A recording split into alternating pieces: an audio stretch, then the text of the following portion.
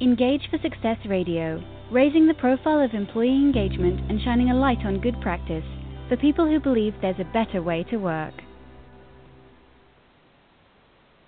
Good afternoon and welcome to Engage for Success Radio Show 230. Nearly been going 5 years now. So we're talking driving engagement across a large multinational organisation. So we're going to be talking about how EY, the most globally integrated of all the professional services organisations, is driving engagement. I'm Jo Dodds, your host for today. I'm a social engagement consultant working with the Engage for Success movement, leading on digital. And the Engage for Success movement is an inclusive movement committed to the idea that there's a better way to work by releasing more of the capability and potential of people at work. We spread the word about employee engagement and shine a light on good practice, and we're widely supported across the UK, involving the public, private and third sectors. If you go to our website, engageforsuccess.org, you can use the link at the top of the page to join our newsletter list. We generally mail out towards the end of the week or over the weekend. If you tweet, then please share your thoughts using our hashtag, which is E4S, and that's the number 4, so #E4S. And also come to LinkedIn and do a search for Engage for Success, and you'll get through to our group there. All the social media links are at the top of the homepage of the website, which again is engageforsuccess.org. So my guest today is Daniel Murphy, who's Associate Director at EY. So thanks for joining me, Daniel. Thanks very much, Jo. Great to be here. Lovely. So start by telling us a bit about you and about EY. Sure. So I'm based in London. I've been with EY for about 15 years now. So I started off in the Australian practice in a variety of HR roles, including shared service centre, a few years HR business partnering, a couple of years in global mobility. And then I moved from Melbourne to London about 7 years ago. And since then I have been in what we call the talent executive, which is essentially our global talent team or group of talent professionals, responsible for delivering and driving, change across the organisation. And I'll talk a little bit more later around what the talent executive is. But in terms of EY, so EY is a professional services organisation. We offer services to clients in 4 key parts of the organisation. One of those is assurance, which includes all services. We have transaction advisory services, we have tax, and we have advisory, which is our fastest growing service line at the moment. And then, of course, we have core business services, which supports all of those client-facing groups in helping them to deliver their client serving every day. So I'm in talent, which is part of core business services. So EY, we have about over 250,000 employees at the moment and growing and counting across 150 countries. So, certainly not just a large organization, but, a lot of people spread over a lot of countries as well. And EY, I guess, one of the most important things for us is that we are a purpose-driven organization. Our purpose is to build a better working world. And really what that means is, helping each individual at EY to understand how what they're doing on a day-to-day basis is ultimately contributing to a better working world, not just at EY and for our clients, but also our communities more broadly that we operate in across the world. Now, that might be different from one person to another. So, if I'm an auditor, then, it's certainly about me being able to increase confidence in capital markets, or certainly if I'm in advisory and providing, solutions to different clients. So that will, connecting people to the purpose, that will be different depending on what people do, but it's really making sure that everyone understands that we are working toward a higher purpose and, helping them to identify, how they're doing that. I really love that. We often talk within the movement about the 4 enablers, and the first one being about having a strong strategic narrative, and the key bit of that being about connecting people on a day-to-day basis with that. And often I talk to organisations and ask them if they have a strategic narrative, which of course they do, whether it's been crafted or just happened is often a question, but often they say they haven't, or if they have, that people can't actually see their role within that. So it's lovely to hear such a big organisation not only saying that they're purpose-driven, but also that you've got it so clear that it's simple for people to understand, whoever they are, wherever they are, by the sound of it. How do you make that happen in real life?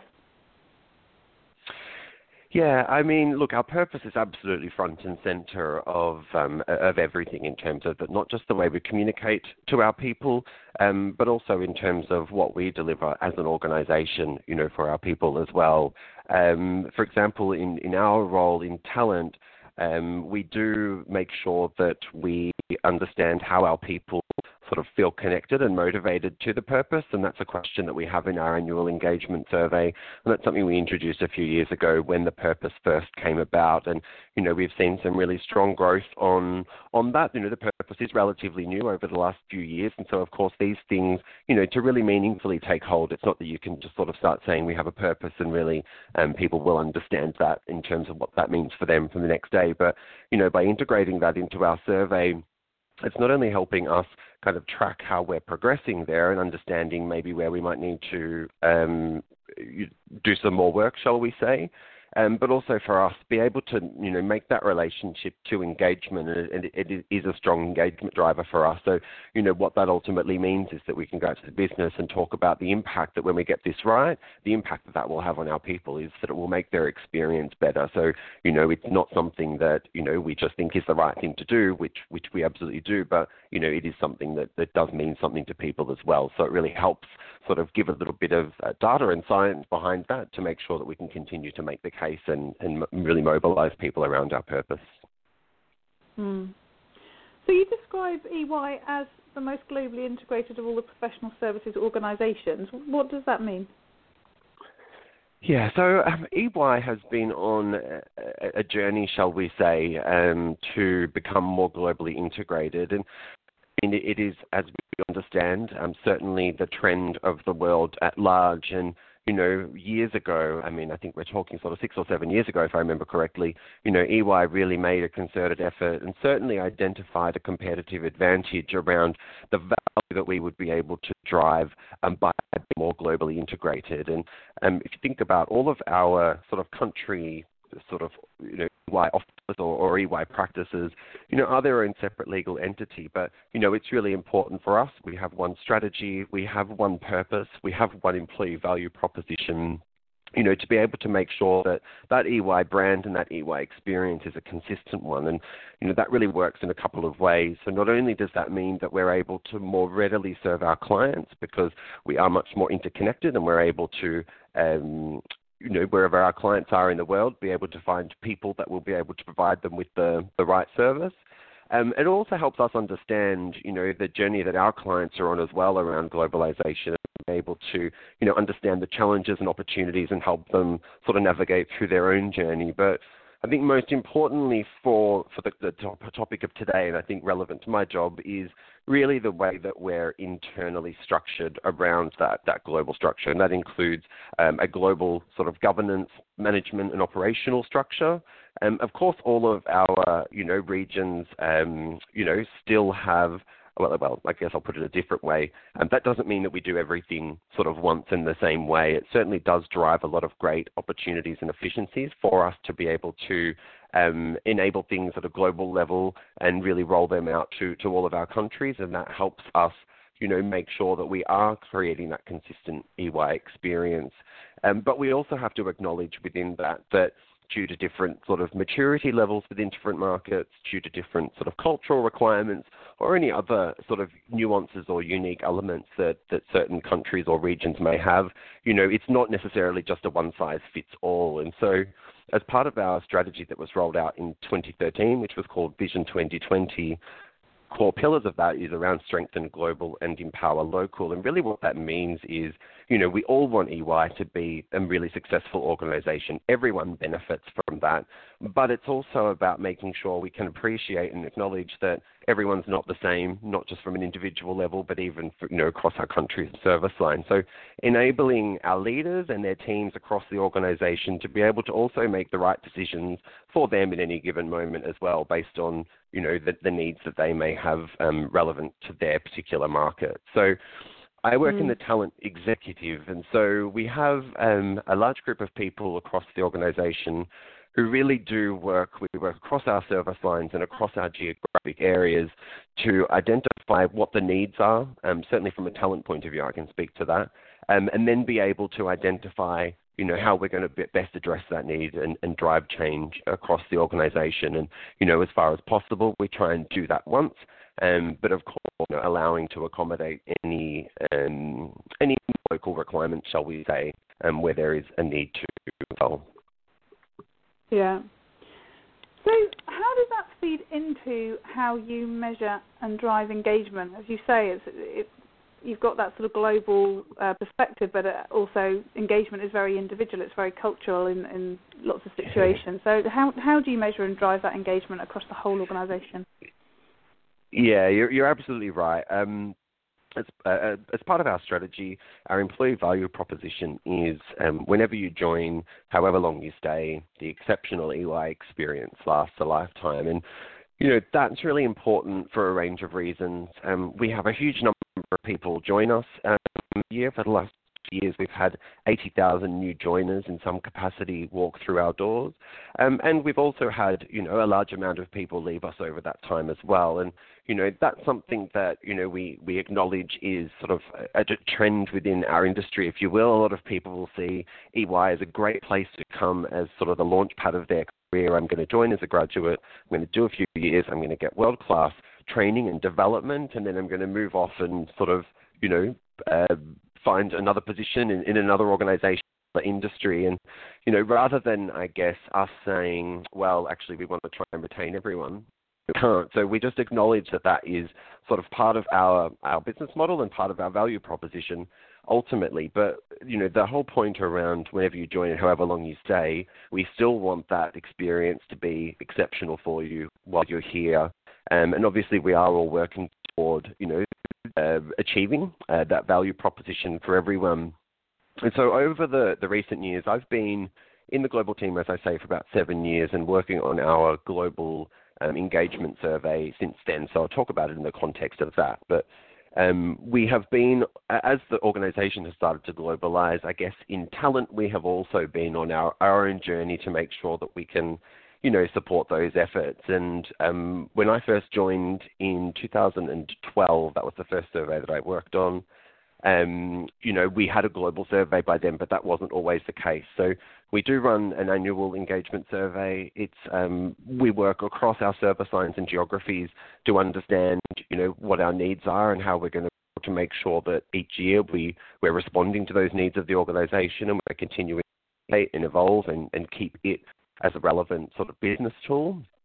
And then that includes sort of global question sets, global data set, and we really do try and manage as much as we can centrally. But, one of the biggest things that we have been able to do, which was when we rolled out our new strategy in 2013, was to really look at how our engagement survey could support that strategy. And so there was a group of us who spent, a huge number of hours on the phone together working over a couple of months, really looking at our engagement survey and looking at the strategy, identifying where do we have, where are we already measuring things that the strategy, is sort of articulating, shall we say, and where do we have needs that we need to change, or we obviously need to bring in new items. And ultimately what that meant for us was, and I'd say that's one of the most important things that we have done, certainly in my time on the project, because not only did it mean that the survey was really relevant in terms of the broad range of things that we were measuring, we also took the view that this shouldn't be a talent survey, but this needs to be a whole of business survey as well. And so, every function and every business leader will have some vested interest in terms of what the survey can tell them about their part of the business, or the way sort of our people feel about, certain different experiences that they're having. And so not just from a relevance point of view, but also from a credibility point of view, that was something that has been really, really important. And, of course, we have a consistent question set of, around 60 questions, probably a little bit too big, but we do struggle to get it any smaller than that. But, when that goes down to team level, then that's where they can really look at their own results in the context of those questions. And that's where it becomes much more individual in terms of, okay, well, where are the bits that we need to focus? What are my people telling me about what's working and what's not working well? And then, of course, how you ultimately enable that within different markets and cultures is also going to be different, in terms of how you drive, say, two-way communication in Japan versus in America.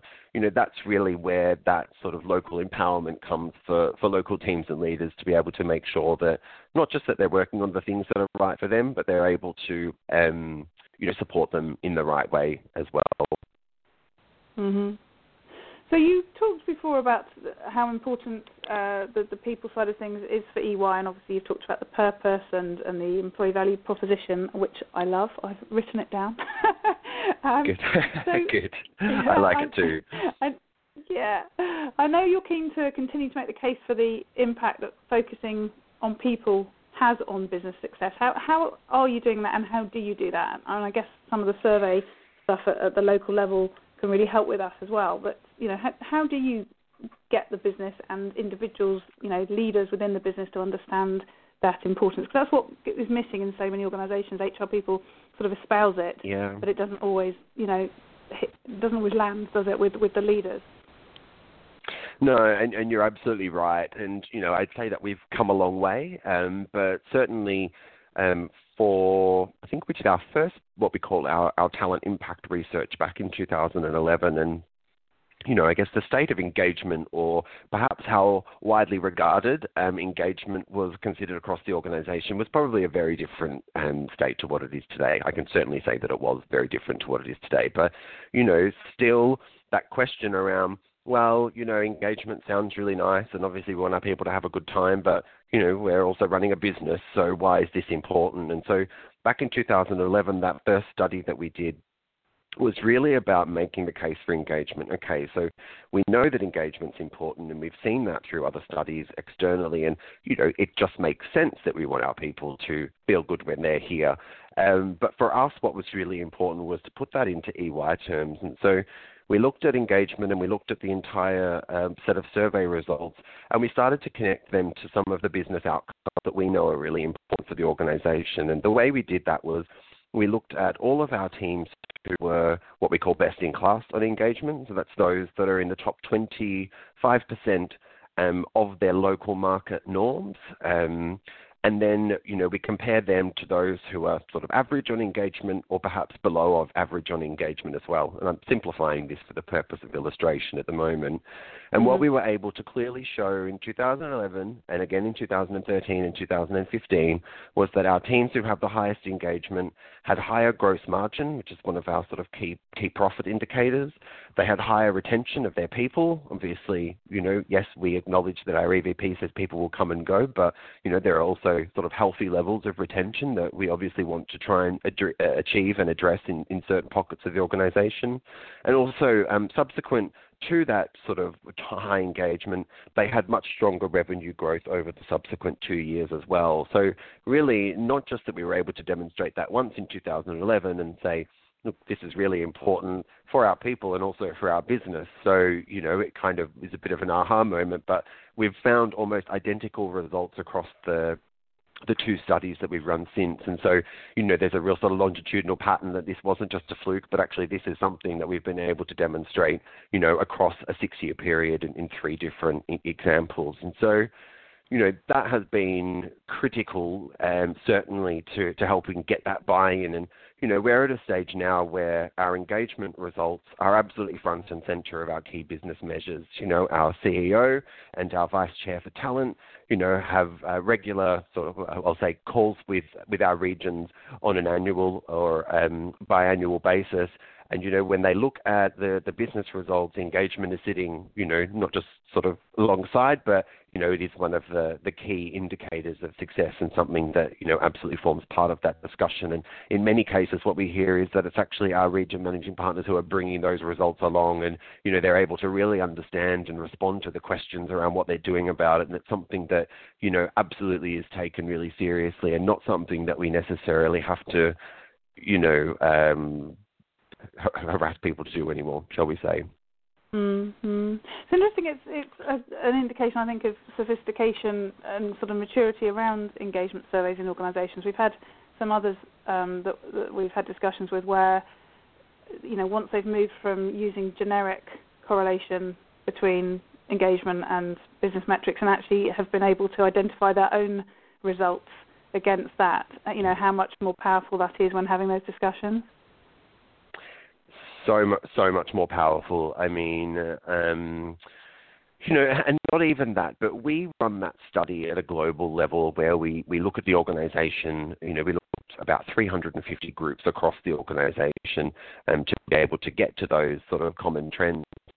Even still, we get from different leaders in different parts of the organisation saying, okay, that's great, that's the trend you see globally, but we're a little bit different. What does that mean in my part of the business or my geography? And, it's an ongoing challenge because obviously you can't replicate a study 300 times to be able to get there. And, the power of doing this at a global level is the robust data set that we have, and the extremely reliable results that come out of that. As soon as you kind of get down to more granular levels, the results can be much more sort of spurious and a little less reliable. But, that is absolutely an ongoing challenge for us where people are sort of constantly saying, well, what does this mean for me? But rather than sort of replicate this study at a local level, we just continue to say, right, what are the questions that are on the businesses, on our business leaders and that our business needs to address at the moment? What's new over the last couple of years that we want to test out and see the relationship that engagement has, or the predictive relationship that engagement has, to these new organizational metrics or,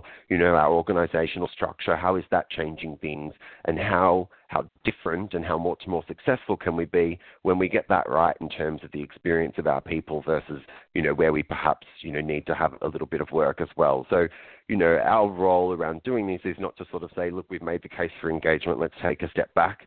It's really about, right, we've got that case for engagement. How do we create more unique insights here and really help provide, the organisation with some direction around, actually, if we do more of this, then that's going to have a positive impact on, this really significant priority or outcome, that we as an organisation are really trying to drive. So that's where we're at the moment. We're planning for our 2017 talent impact research, and we'll kick that off very soon. But, we've spent the last couple of months just talking to a wide range of stakeholders right across the organisation and trying to understand, what their priorities are, what data they have available, and ultimately trying to bring all that together and work out how we're able to integrate that. So again, I think it's about making sure that in talent we're not just kind of focused on what we do in HR, but really trying to broaden that and make that connection more widely across the organisation and make sure that, we're connected and that we're absolutely as relevant as possible as well. Lovely. So we're just going into the last sort of 6 or 7 minutes of the show. I'm really interested in finding out a bit more from a sort of practical point of view of what happens when people join you, because obviously your EVP is about exceptional EY experience lasting a lifetime. What do you do that enables that to happen? Yeah. That makes you different from other people? Yeah, it's a really good question. So another part of my role is looking at onboarding at a global level as well. Mm-hmm. So, the number of people that we have brought in, as I say, has been 80,000 in the last couple of years. Now, not all of those people are coming into permanent positions. We have sort of a high campus population of interns and graduates, but irrespective of that, that's their first experience with EY, really. So we, identified a couple of years ago that, well, I think we knew that there were some opportunities, but we were really able to identify the level of variability and the level of experience that we were providing to our new hires who were doing it really, really well in some locations and markets, and, others just didn't quite have that level of maturity. So that's been a huge focus for us over the last couple of years. Just this year, we've introduced the Success Factors platform, and onboarding was the first module of that to be kicked off. And so, technology is obviously not going to onboard people alone, but, helping to automate and provide that foundation and direct access for people, is ultimately going to cut out a lot of the operational and admin work so that the people that are in their support networks can really focus on the more value-add activities and helping them to build relationships and really navigate their way through EY. But what we, again, looking at our people survey data, we were really able to identify that, we thought that there was kind of a 12-month honeymoon period. You join EY, you're happy across the first 12 months, or certainly much happier than the rest of the organization, which is quite typical. But actually, when we dug deeper into that, we started to add some data into the survey that helped us see where within that first 12 months people were. We chunked it up into 3-month intervals. And actually, we found that after the first 3 months, there was already a dip in engagement across our new hires. And so, looking at that, we thought, well, that's only then sort of feeding into that sort of first year sort of decline that we typically see. And so we started to look, across the board at our onboarding, and a few things that we decided as a result of that was, well, onboarding is certainly not something that ends after 1 week, 1 month, or even 3 months. Clearly, we really need to shift our mindset and make sure that we can provide people with a great experience right across their first year. And that doesn't mean that you're going to be sort of holding their hand as closely on day one as day 365, but it's really making sure that we acknowledge that people will go through a range of first experiences across their first year, whether it's a first pay review, performance review, client engagement, whatever that might be. And we need to understand that they're still going to need support across all of those firsts. So making sure that they have a robust network around them who have the right support is critical to that.